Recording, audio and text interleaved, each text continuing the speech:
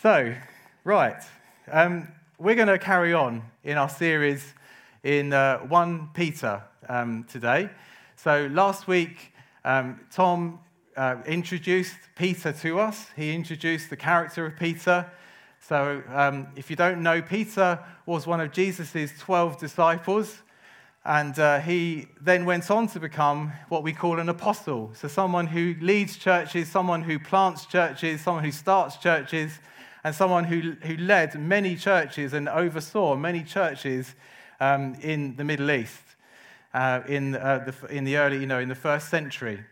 And Tom kind of beautifully told us the story of how Peter was restored back to relationship with Jesus. Peter had followed Jesus, had spent time with Jesus for 3 years, and just before, the night before, or the night or two before Jesus was about to be crucified, he denied Jesus 3 times in public.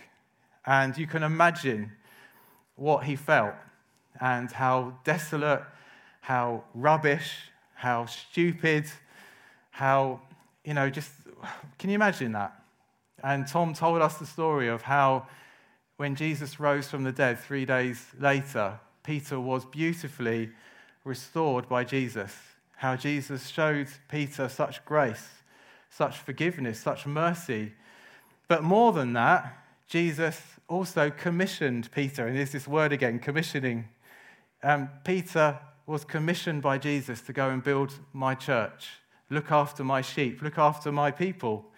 And we are here today as a result of Peter's restoration. We are here in this church today because of what happened to Peter and how Jesus restored him. And we're reading one of Peter's books this morning. Isn't that incredible? 2,000 years later. And so we're going to read from 1 Peter 1, and we're going to look at verses 1 to 9. So if you'd like to turn to it and get it ready, it will come up on the screen as well. And 1 Peter was written around the time of kind of AD 64. So for all you history buffs out there, I hope I get this right, probably around 60-odd years after Jesus was born, around 30-odd years after Jesus' death and resurrection. And it was written by Peter, and it was written to churches in the province of Asia Minor. So for modern-day readers, that's Turkey. That's modern-day Turkey today. And it was written during the reign of an infamous emperor, the Emperor Nero. You may have heard of Emperor Nero. He was a nasty piece of work.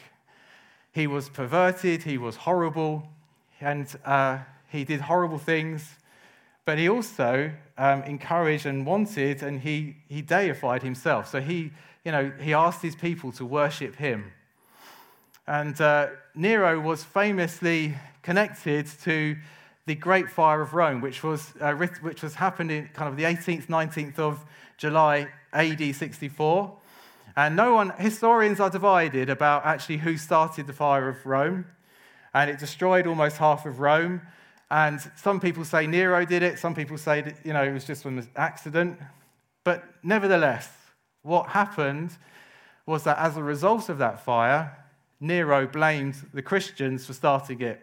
They were an easy scapegoat. They were easy target because they wouldn't worship him. And so this started an incredible persecution. And when you read about it, it is horrible. It's horrible what Christians had to go through under Nero. And so it's important to know this because this book that we're reading and we're looking at over the next few weeks, and these verses that we're going to be looking at today are written in that context. They are written to Christians who are being horribly, horribly persecuted. And we'll come back to that as we look at the passage, as we look at this morning. So if you'd like to turn in your Bibles, and let's read from 1 Peter 1, and we're going to start at verse 1.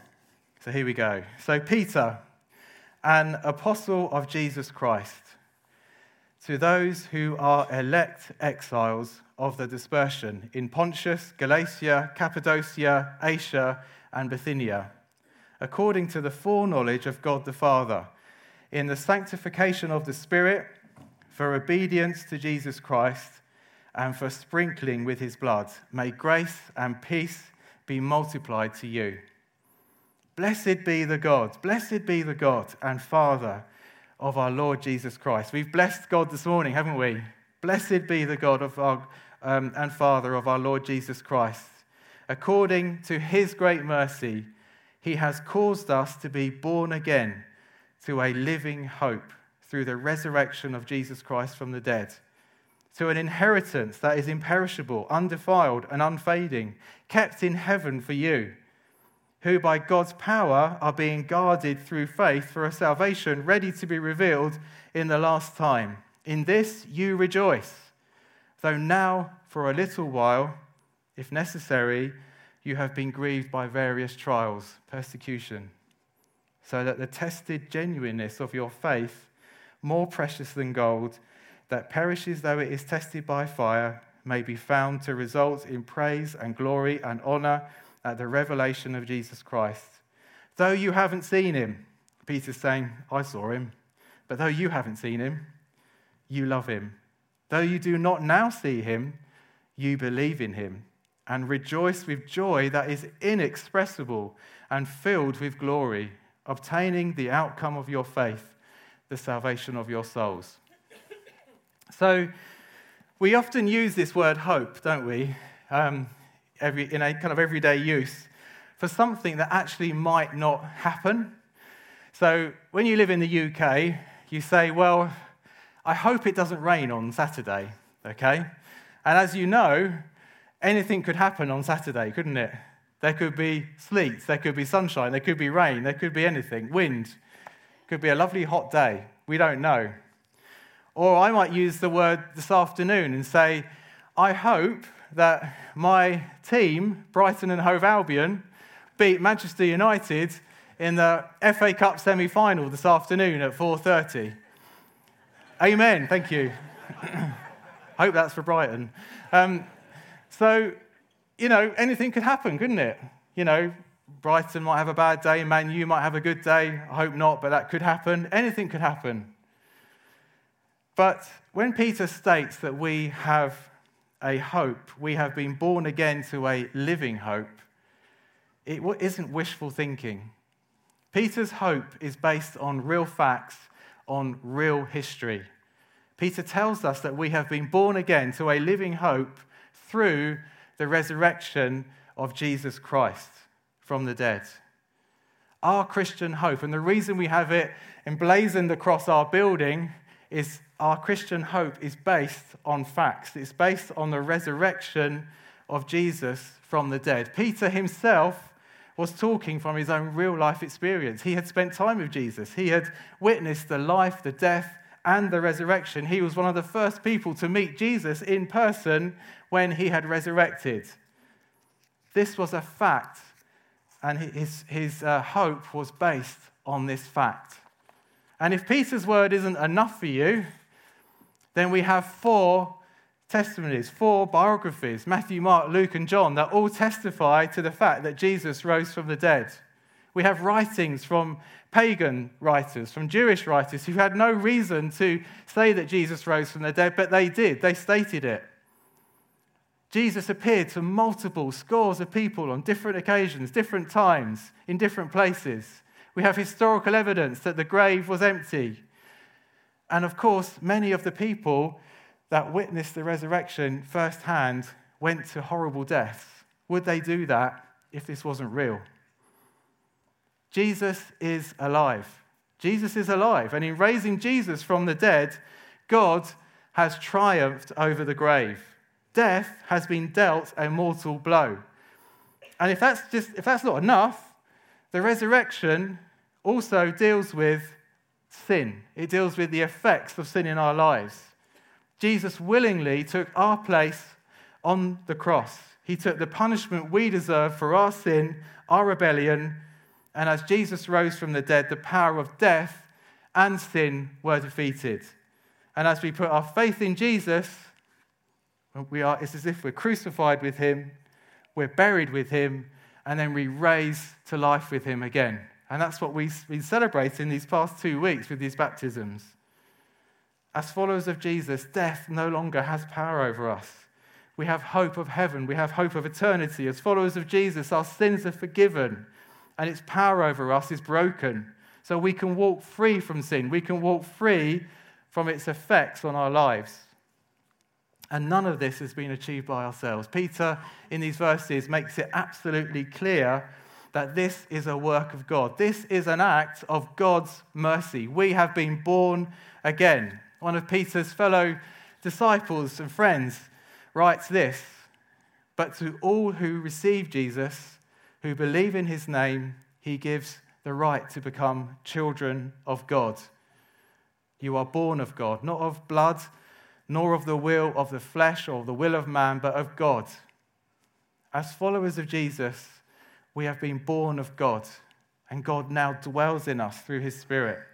It's not of blood. It's nothing that because of our family backgrounds or because of where we're brought up. It's not the will of man. It's like we can't will ourselves to know God, but it's because of God's mercy.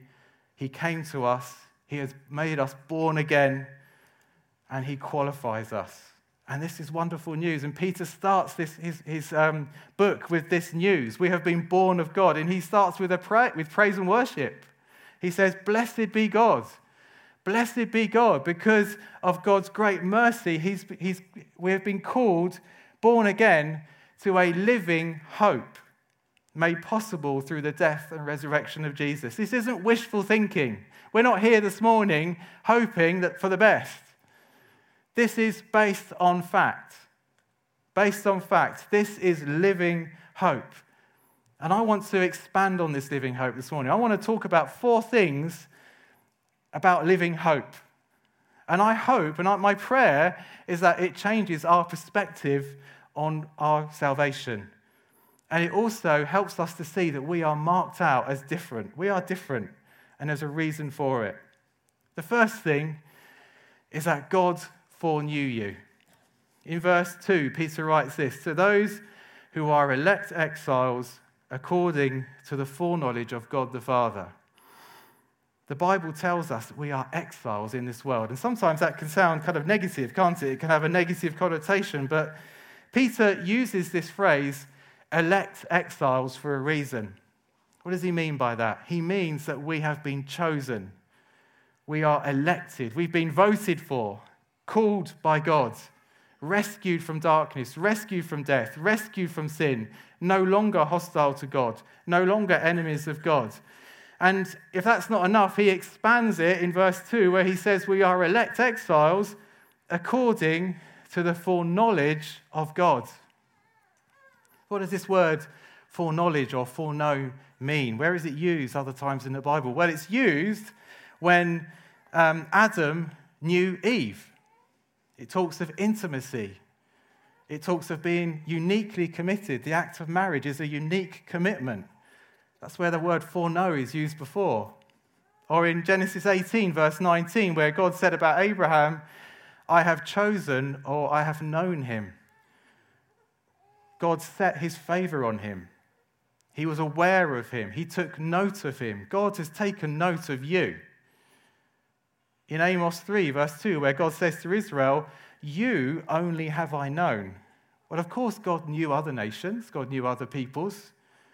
But for Israel, God had taken special, intimate, relational knowledge of his people. Or in 1 Corinthians 8, verse 3, where it says, "If anyone loves God, he is known by God."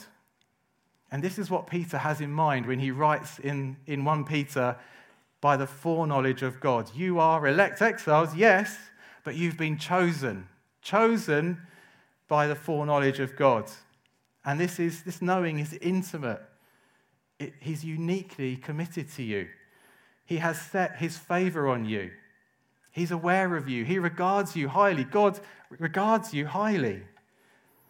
And Paul writes in Ephesians that we have been chosen before him, before the foundation of the world, so that we should be holy and blameless before him. He writes also that God has prepared good works for us, that God has prepared in advance for us before we were saved. God knew you in eternity, and he chose you in eternity. Yes, we are exiles. We don't belong here, but we are identified as elect exiles. We are rooted in eternity in God's foreknowledge, by God's foreknowledge. Before time, God knew you, and after this present time, you will be with God. And I don't know about you, it blew Peter's mind, and it blows my mind.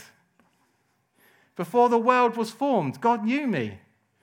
As he was creating the world, as he was flinging stars into space, as he was causing the sea to appear, God knew me. God knew you. As history unfolded, as dinosaurs roamed the earth, as caveman came out, well, I'm struggling here, as 1066 happened, as the Second World War happened, God knew you. God knew you. He knew me when I was formed in my mother's womb. And on that day in April 1980, when the Holy Spirit convicted me of my sin, God awoke my soul. He forgave my sins. He gave me new life, a life that he had been planning for me in eternity. Isn't that incredible? Isn't that incredible, everyone? Not just about me, about you. This brings such hope, doesn't it? Such hope to our lives. God is in control. When the doubts come in, am I worthy? Well, God knew you. God knew you when he was creating this world. Have I got a purpose? Well, yes, of course you have. God knew you. I've got no value. I don't mean anything. I'm nothing. I'm ignored. No one knows me. Well, actually, God knew you. You are God's workmanship, and you are free now from the dirt and the grime and the sin that entangles the world. Secondly, we have an inheritance. In verses 4 and 5, Peter writes, we are called to an inheritance that is imperishable, undefiled and unfading, kept in heaven for you, who by God's power are being guarded through faith for a salvation ready to be revealed in the last time. People do all sorts of things, don't they, to secure an inheritance on this earth. People will hoard, they will deceive. Sadly, families split up over inheritance. And sometimes people even kill over inheritance, don't they? When my granddad and nanny died, my parents and my uncles and aunties, they cleared their house. And to their surprise, they found money to the value of thousands of pounds stashed away everywhere, in pockets, in cups, in books, in cupboards. And in Luke 12, Jesus told us a story of a man who spent his whole life storing away treasure for his future. This is what he said. He said, this is what I'll do. This is the man speaking. I'll tear down my barns and I'll build bigger ones. And there I will store my surplus grain. And I'll say to myself, you have plenty of grain laid up for many years. Take life easy. Eat, drink, and be merry. But God said to him, you fool. This very night your life will be demanded from you. This is a stark warning, isn't it, for us as followers of Jesus? It's a stark warning to anyone, to be honest. Don't get caught in this world's trap. And I'm not saying don't save or don't have a pension plan or don't provide for your kids. Of course I'm not saying that. But what I am saying is what's your attitude about these things? Remember that this is now not the focus of our lives. We have been called by God from before eternity for purpose. Our purpose is not to save for things now. Peter reminds us that we have been called to much greater purposes. We have a much greater inheritance waiting for us. Earthly treasures, they spoil, they decay, they fade. Some of my grandparents' banknotes were so old, they were no longer legal tender. It was pointless saving them. Jesus preached a sermon to a crowd of people, which is documented in Matthew 5 and 6. He said this, don't lay up for yourselves treasures on earth, where moth and rust destroy, and where thieves break in and steal, but lay up for yourselves treasures in heaven where neither moth nor rust destroys and where thieves do not break in and steal. I don't know about you, but this is tough stuff, isn't it?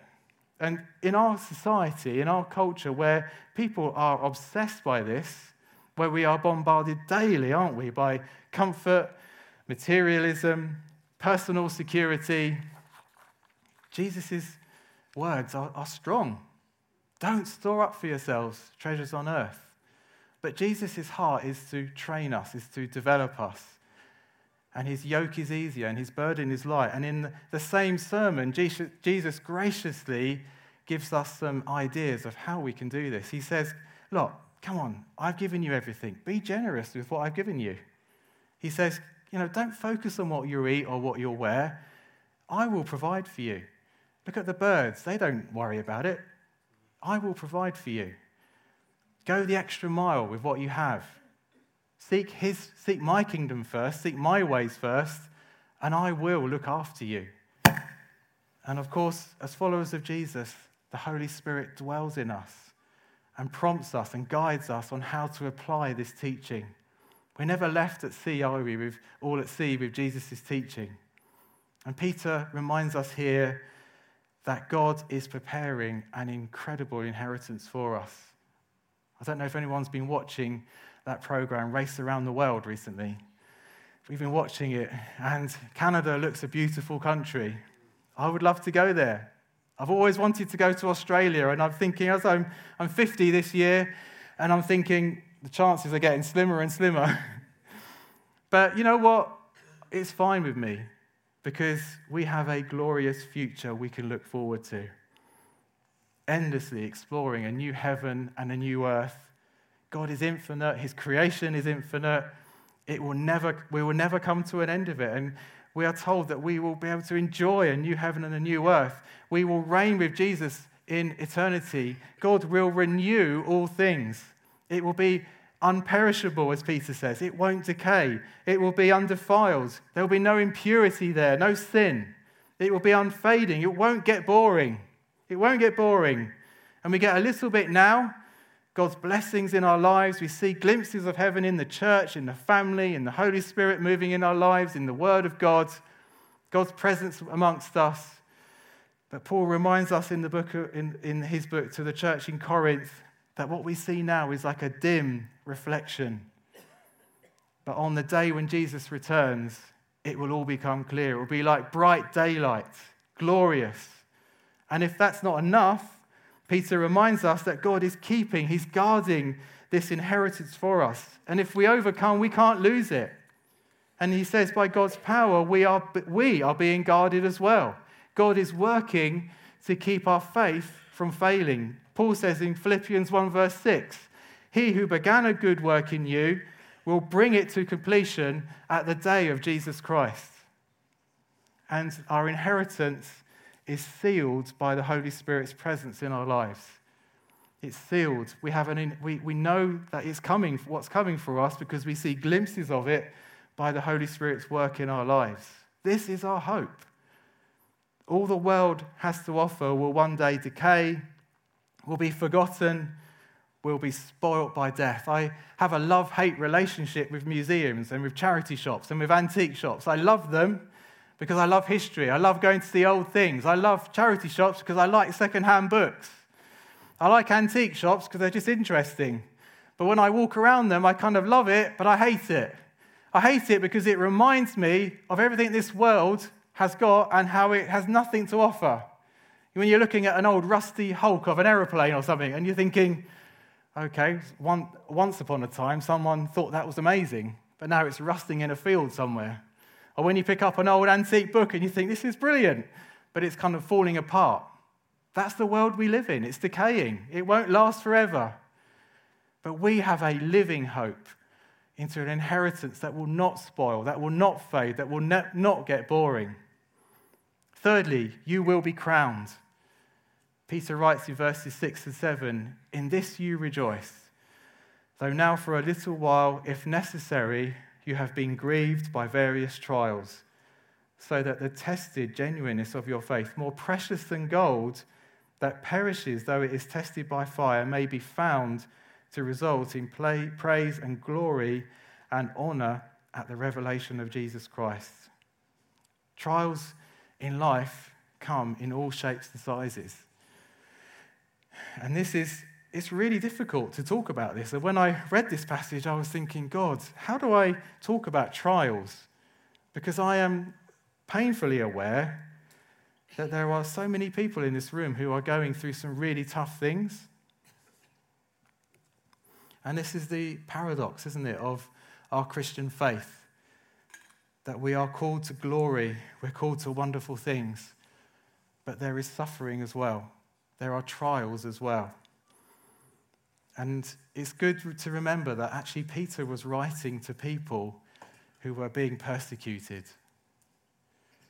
And we live in a fallen and sinful world, and some trials, they come as a result of the decay that we've been talking about, the decay that has set in, a world that has turned its back on God, illness, sickness, death. Some trials are as a result of man's sin. Attitudes, fighting, strife, greed, selfishness. Some trials we bring on ourselves, don't we, by our own sinful attitudes and decisions. Some trials are as a result of Satan's attacks. Paul reminds us in Ephesians that our struggle is not against flesh and blood, but against rulers, against authorities, the powers of this dark world, and against spiritual forces of evil in the heavenly realms. And later on in 1 Peter, in chapter 4, Peter writes this to his readers.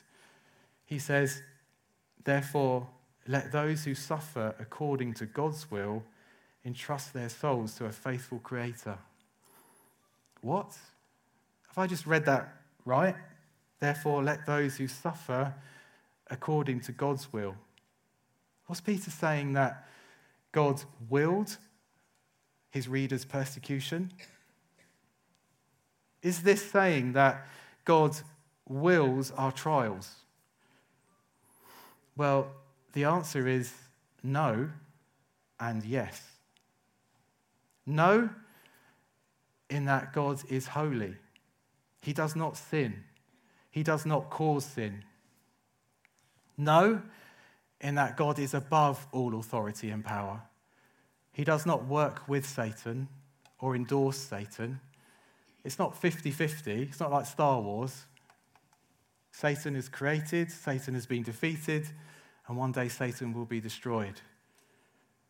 But yes, in that the Bible is clear that sometimes God will allow trials to come to our lives. And as Christians, we must remember this in the context of everything else that we know about God. We know that God foreknew us. We know that he's shown us mercy. We know that he's caused us to be born again. We know that he's making us more like Jesus. We know that he's called us to a greater hope, to this inheritance that we've been hearing about. And if God is for us, who can be against us? And God works for the good of those who love him. In our trials, we need to remember three things. Firstly, God is sovereign. Secondly, God has a higher plan for you now. Thirdly, God loves you more than anyone else does, can, or will. So why does God allow us to go through trials? Recently, we've been watching a TV series called The Gold, about the Brinksmat gold robbery in 1983.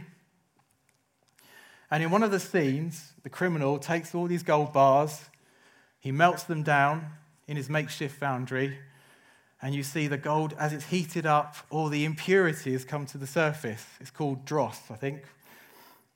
And in normal gold smelting, when that dross comes to the surface, it's shaved off, it's taken away to make the gold purer.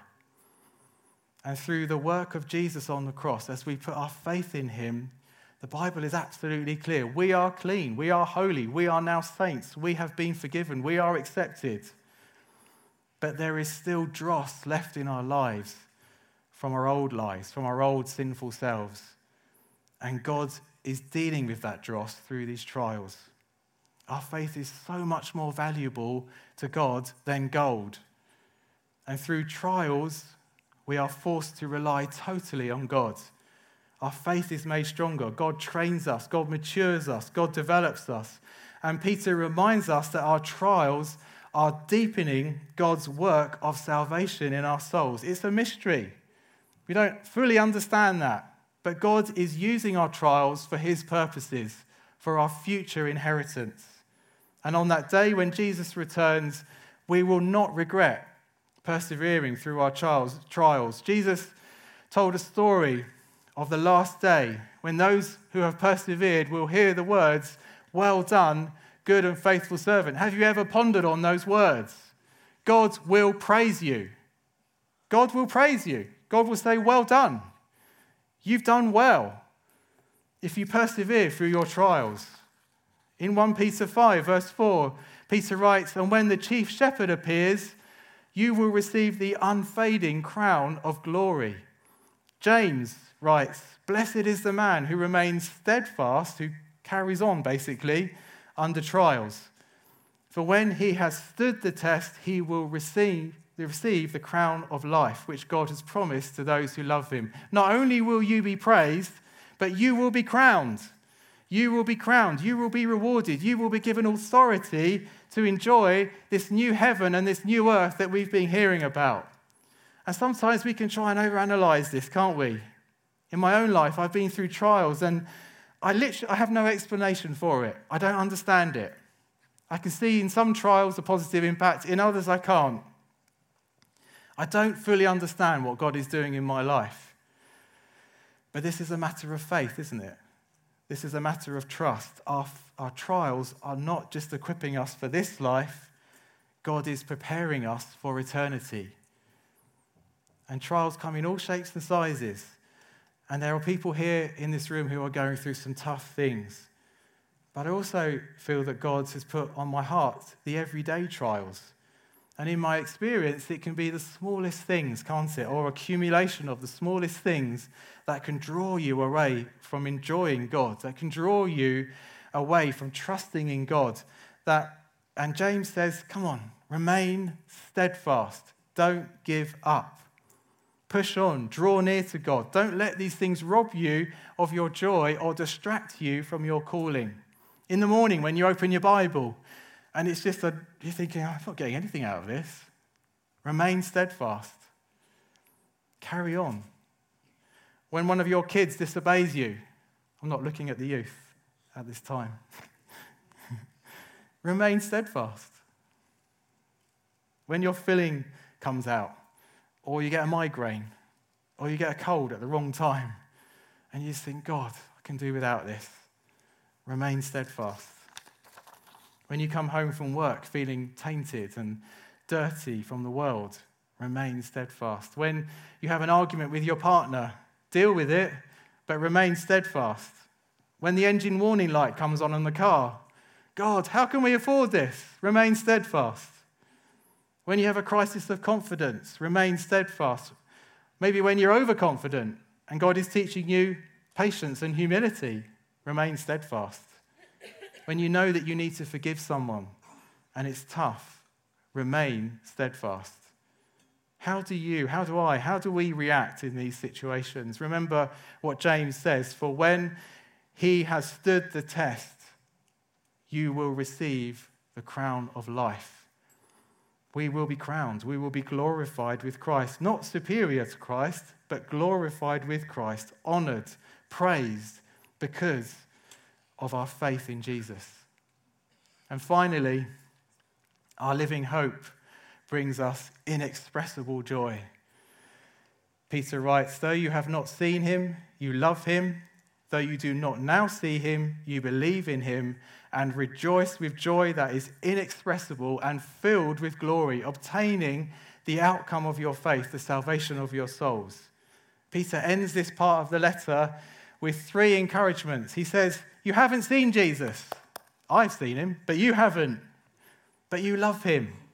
Loving Jesus is a miracle from new birth, from your new birth. You can't force yourself to love Jesus. And the fact that you do love Jesus is evidence of the work of God in your life. Be encouraged.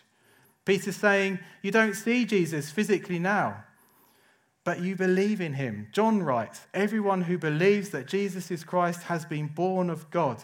The fact that you believe in Jesus is evidence of the work of God in your life. Be encouraged.